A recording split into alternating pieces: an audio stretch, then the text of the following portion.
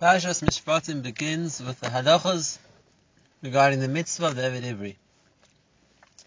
The person is sold into slavery, how long he becomes a slave for, and how his master has to treat him.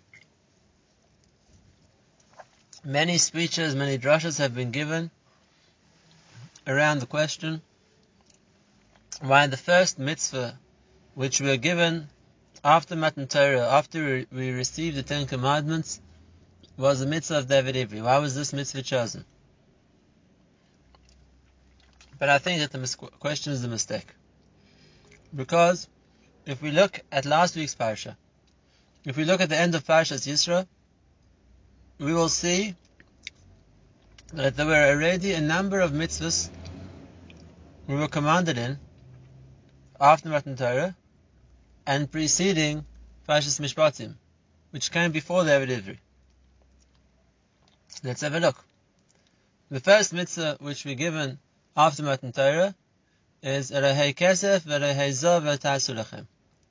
Don't make yourselves gods of gold and silver, which Chazal explain that we were instructed to make kruvim for the Mishkan, the two forms which grace the top of the Aron HaKodesh. Don't make kruvim in other places. Those would be gods of silver, gods of gold. Don't make the kruvim out of silver instead of out of gold. Those would be gods of silver. This is the first commandment we're given after Matan Torah. The second commandment we're given after Matan Torah: don't use metal on the Mizbech.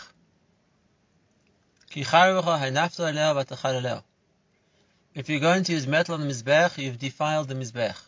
You've rendered it pasul. Why? Chazal explains, brought in Rashi. Metal is used as an instrument of war. Metal can be wielded as a weapon.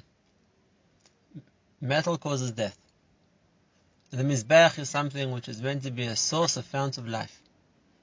And therefore it's improper to use an agent of death in building the Mizbech, which is meant to promote life. That's the second mitzvah. And the third mitzvah, the final pasuk in Parshas Yisro, which we are given after Matan Torah, is when you build the Mizbech, don't build it with stairs. Why?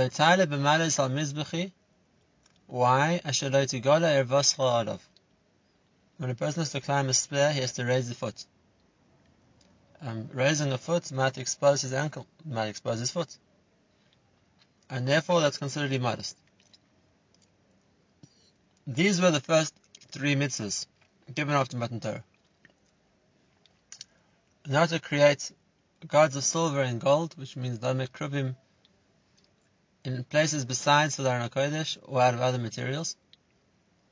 Don't use metal on the Mizbech, and don't create stairs to ascend to the Mizbech with. And therefore, let's ask the question again. Why were those mitzvahs the first three commandments that we were given after Matan Torah? Why have they of such central importance that out of all the mitzvahs in the Torah, they were chosen to be mentioned first? Rav Wolbe Zichrono Livracha shared a tremendous insight. If we think about the cardinal sins that the Torah forbids, in the Aseret Dibros itself, within the Ten Commandments, the three sins for which a person is required to give up his life rather than transgress. The first one is the second of the Ten Commandments, and that is not to believe in a God or worship a God other than Hashem. The prohibition of idolatry, of avodah zarah. The second, lo tirtzach, don't murder. And the third, lo tinaf, don't commit adultery. In its most severe, its most evil form, the Torah forbids immorality, the Torah forbids bloodshed, the Torah forbids idolatry. But a person might be tempted to think that they are on a higher level, they're in a place where the restrictions, the prohibitions against adultery, idolatry, and murder don't apply to them. They wouldn't entertain a thought of murdering another person. And therefore the Torah comes back and talks again to a Jewish people who've just received the Luchos, who are on a way, way higher spiritual standing. And the Torah teaches us an important principle. The mitzvahs apply to you as well. Maybe on a much more subtle level, maybe on a much more spiritual basis. But the same principles of the Torah, which forbids serving idols, forbid murder, and forbid adultery, have a much, so to speak, higher manifestation as well, for the people on a higher level. And these are the three mitzvahs, the Isurim, that the Torah first gives us after Matan Torah. Klal Yisrael, even on the high spiritual plateau that you've reached, the Isur of idolatry still applies to you. Don't create kruvim out of silver. Don't make kruvim in places other than Aron HaKodesh. Yes, this is a very far cry from the evil of worshipping something besides Hashem, but a me'ain, a mashu, a tangible remnant of that same aver is here too. Trying to create a physical representation of the spiritual, which is not meant to be created, which is not sanctioned by Hashem. And therefore, on a much more rarefied spiritual level, the Isser of Avodah Zarah comes back in the sense of don't create kruvim where they're not commanded. Similarly, for people who are way removed from the temptation of committing murder, but the Isser comes back that don't use something which could be a weapon as a way to build a mizbech. Distance yourself from an item, from a tool of destruction. When it comes to mizbech, which is meant to be a source of purity and of life, so one can't use metal. This is a rarefied level of the Isur, of the severity of Ritzicha. And lastly, there's a tremendous difference between the grievous avera of committing adultery and not building steps in the Mizbeach, but here also, on a much higher level, steps in the Mizbeach have a tinge of the same avera. There's a certain level of a breach of modesty.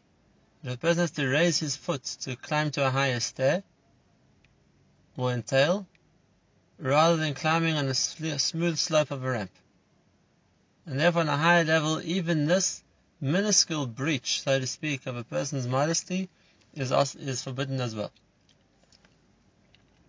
And therefore, the Torah is first, Lotai says, first Isurim, after Aseret HaDibros, is to come back to those same points that the Torah forbade in Aseret HaDibros and show us how they apply to us, even on a much more exalted level that we will be holding at the time. And if that's the case, let's readdress the starting point that we began with. When we said that Darshanim say and ask, why was the first mitzvah after the Aseret HaDibros the Eved Ivri? So we can quantify that. They're not completely wrong. The three mitzvahs we spoke about, which appear at the end of Parashas Yisro, are all mitzvahs lo ta'aseh. They're all negative commandments. What are the first mitzvahs aseh? What are the first positive commandments that we were given after the Aseret HaDibros? That's the beginning of this week's parasha. The first one is the mitzvah of the Eved Ivri. The second is the mitzvah of the Eved Nirtzah, the slave who, at the tenure of his 6-year stint as an Eved, comes to an end, and he wants to remain as a slave. So there's a mitzvah to drill a hole in his ear, and that condemns him to being a slave until the Yovel. V'ratza Adonai v's'ozne b'martzeya v'avodei la'olam. That's the second. And the third mitzvah is the mitzvah of the Alma Ivriya. the girl who's sold by her father as a maidservant until she reaches maturity, or until her master wants to marry her himself or give her to someone in his family to marry. So now we can ask the question, why were these three mitzvahs? The mitzvah of Eved Ivri, the mitzvah of the Eved who was bought, the Nirtza, and the Am Ivriya, the first three positive mitzvahs that we were given after Matan Torah. And if we look carefully, we'll see the same principle holds true. What lies at the base of the mitzvah of Eved Ivri? Let's think about it. The din of the Eved Ivri is that somebody who has stolen, a criminal, and is unable to pay his debts, so he's sold into servitude as a way to repay for what he stole, and the master who buys him is taught by the Torah how to treat him. Ki tov lo imoch. He has to be your equal. Yes, you the master and he's the servant, but you can't enjoy a higher standard of life than you're going to share with him. Like the Gemara says, you can't eat fine quality food and give him second quality food. You can't eat refined flour and give him a coarse bread. You can't sleep on pillows and let him sleep on the floor. The mitzvah of how to treat an Eved Ivri is the same as you. The same as you. And why would a person do that? Why would a person take somebody into his household, somebody who's a convicted criminal, and not only can you not work him or exploit him, but one has to treat him royally. One can't make him do tedious labor or menial labor. One has to give him the best of what he has. He has to give him generous gifts when he leaves. What was the chiyuv which would convince a person to buy an Eved Ivri? And if we think about it, we'll come to the conclusion that really the parish of Eved Ivri, the obligations which are put on the Adon and the master, there is no better case of a mitzvah of how to treat another Jew. To treat a Jew who's on an exalted level, a great person, a close friend, a family member, to treat them well and show them chesed is easy in comparison. But now you're looking at how you deal with the lowest element in society. Not just the person who's destitute, but a person who's committed a crime. And how do you deal with a thief? And the Torah shows us here the expectation of chesed to another Jew. Kamaycha. Ki tov lo imoch. Exactly the same as you. You can't use your wealth or your social standing or even your moral greatness over him as a reason to treat him differently, as a reason to discriminate against him. The Eved Ivri is a Jew and is given the full rights, so to speak, that you would give to yourself. And one has to look for a demonstration of how we meant to relate to other Jews. Even Jews, like we said, and the lowest element of the Jewish population, that's the mitzvah of Eved Ivri. There's no better expression of ahavta l'recha kamocha. It has to be like you. What you allow yourselves, you allow your Eved. What you spend on yourself, you spend on the Eved.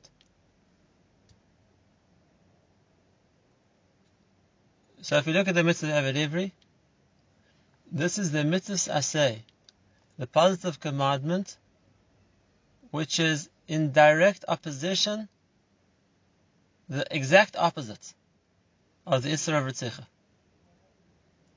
What could motivate a person to stoop as low as to kill, the distance from someone else, So the positive mitzvah, which stands as the opposite of that, is the expectation of how we're meant to treat every other Jew. And that's a mitzvah of Eved Ivri. The second parsha is the parsha of the Eved Nirtzah. The Eved Nirtzah is the servant who's been pampered and treated so well for the last 6 years, and he wants to stay. It's not surprising. He's allowed to stay. But now the Torah adds a punishment.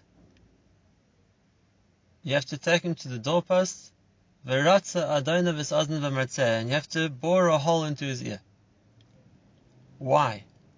The Gemara asks, why is this a befitting punishment for the person who wants to remain an Eved? And the Gemara answers, and it says,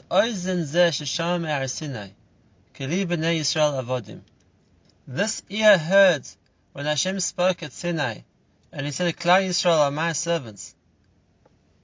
And instead of being a servant of Hashem, he wants to be a servant of another human being. Teratza. That ear should be bored.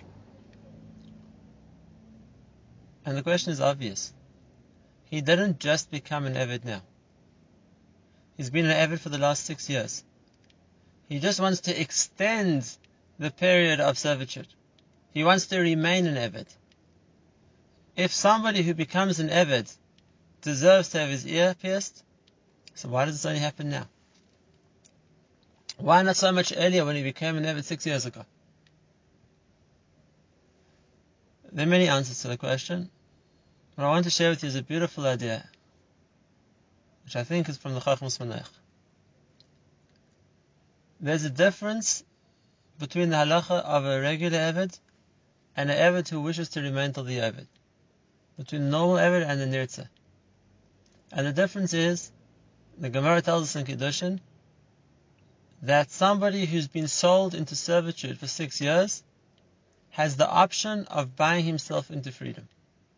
However much was paid to acquire him, v'hefta, he can acquire himself in return. You can pay back that money to his master and you can go free.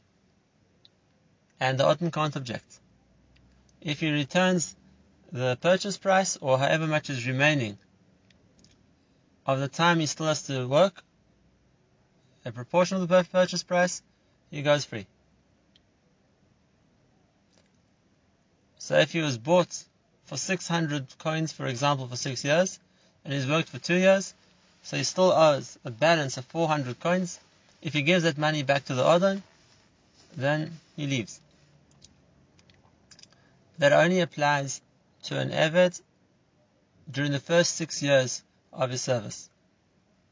An Eved who wishes to remain an Eved and will now become an Eved till the Yovel has no option of a hefta.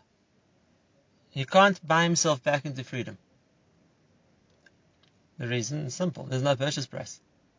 And therefore there isn't a value to how many years there are and how much he has to buy himself back for. And now he's forced to remain an Eved until the Yovel. Says the Chachmas Manoach. There's a Gemara in Bava Metzia, and the Gemara asks the question: if a person undertook to do a certain job, a poel, a workman, who undertook a certain job, is he allowed to back out in the middle? Can he be chayzer boy in the middle of the job? And the Gemara brings Rav who says, poel yachol yachzor afilu b'chemtzi hayom.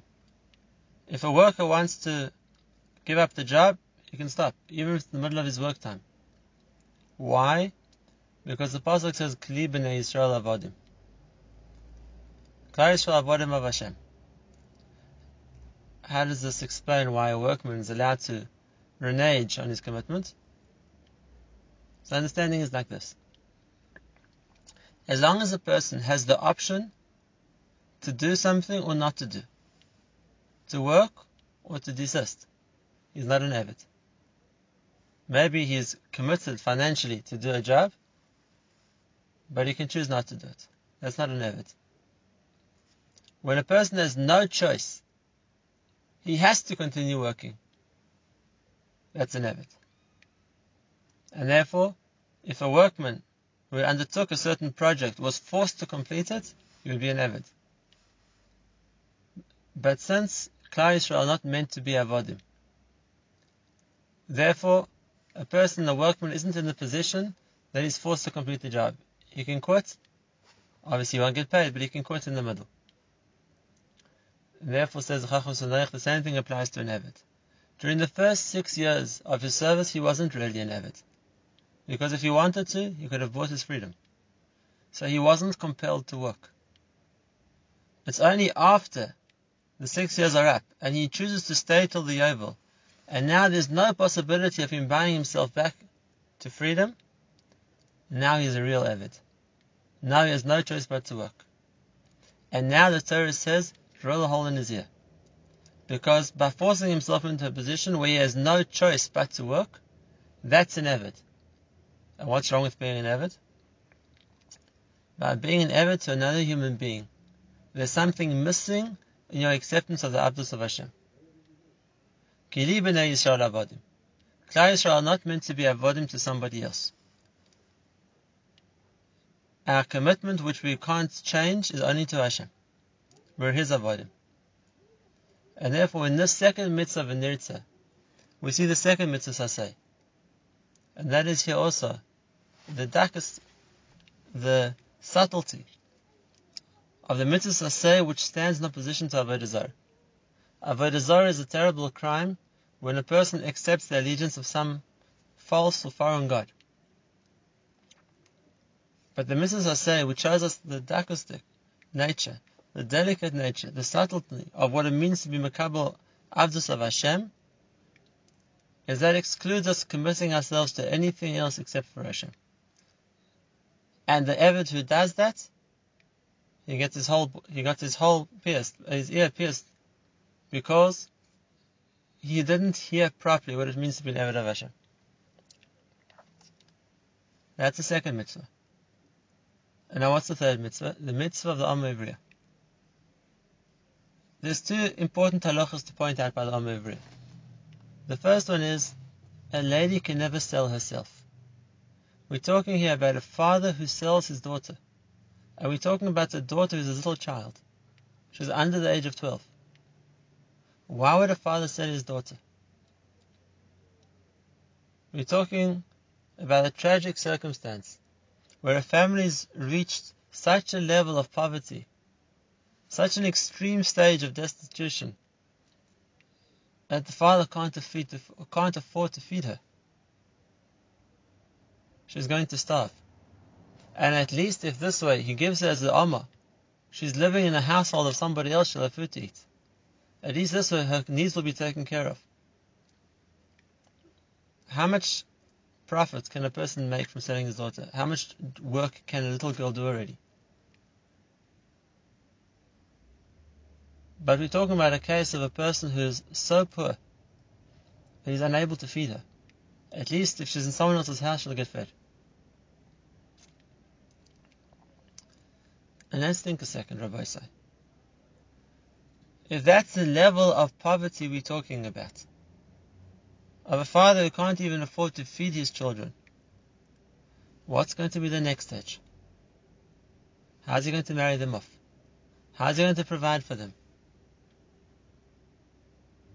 And therefore, the mitzvah of Amo Ivriya has two parts to it. The first, that as a little girl, the Adon, the master of Bad, should take her into his house and look after her. There's a second intention in the mitzvah of Amo Ivriya as well. And that is hopefully either he or someone in his family will marry her. Because that way there'll be somebody to care for her. There'll be someone to look after her. Like the Torah says about her, he won't be able to shirk his responsibilities to provide her food, her clothing, all her needs. Because if not for that, then who's going to take care of her? And like the Gemara says, if a person, a girl, a lady, has no one to care for them, she becomes hefka, and that's a starting point which can bring to Avera. And therefore, the Torah's mitzvah of how to concern ourselves with the Omer Bria, how to concern ourselves with the girl who has no one to look after her, and ensure that she's taken care of, and ensure that she's married, and ensure she has someone to provide for her. So there should never be a possibility of her turning to Avera. That's the mitzvah saseh, which comes in contrast to the Issur of Arais. And therefore we see the same principle we mentioned before here as well. If the first three Issurim, the cardinal sins the Torah warns us against, Naseres Adibros, idolatry, murder, and adultery, the Torah repeats them again. Both in the first three mitzvahs lo ta'aseh, that the Torah gives us Naseres Adibros, that to teach us these same Issurim apply to a person on a much higher level as well. The person who's building the Beis HaMikdash, whose thoughts are so far removed from any of these terrible averos, but yet on some level they apply to him too. Don't make kruvim when they're not expected. That's the ma'en of avodah zarah. Don't use metal on the mizbech. That's the ma'en of ritzicha. Don't make stairs on them instead of a ramp. That's the ma'en of Gilui Arais. And if they apply to the mitzvahs lo ta'aseh, we saw they apply to the mitzvahs aseh as well. How the Torah protects us, the exact opposite of these averos. How to look after another Jew, even if he's, like we said, on the lowest element in society, the mitzvah Eved Ivri. How are we meant to hear what it means to be an Eved Hashem? And we have no commitments to anybody else. Avodayhem v'lo avodah la'avodim. The exact opposite of avodah zarah.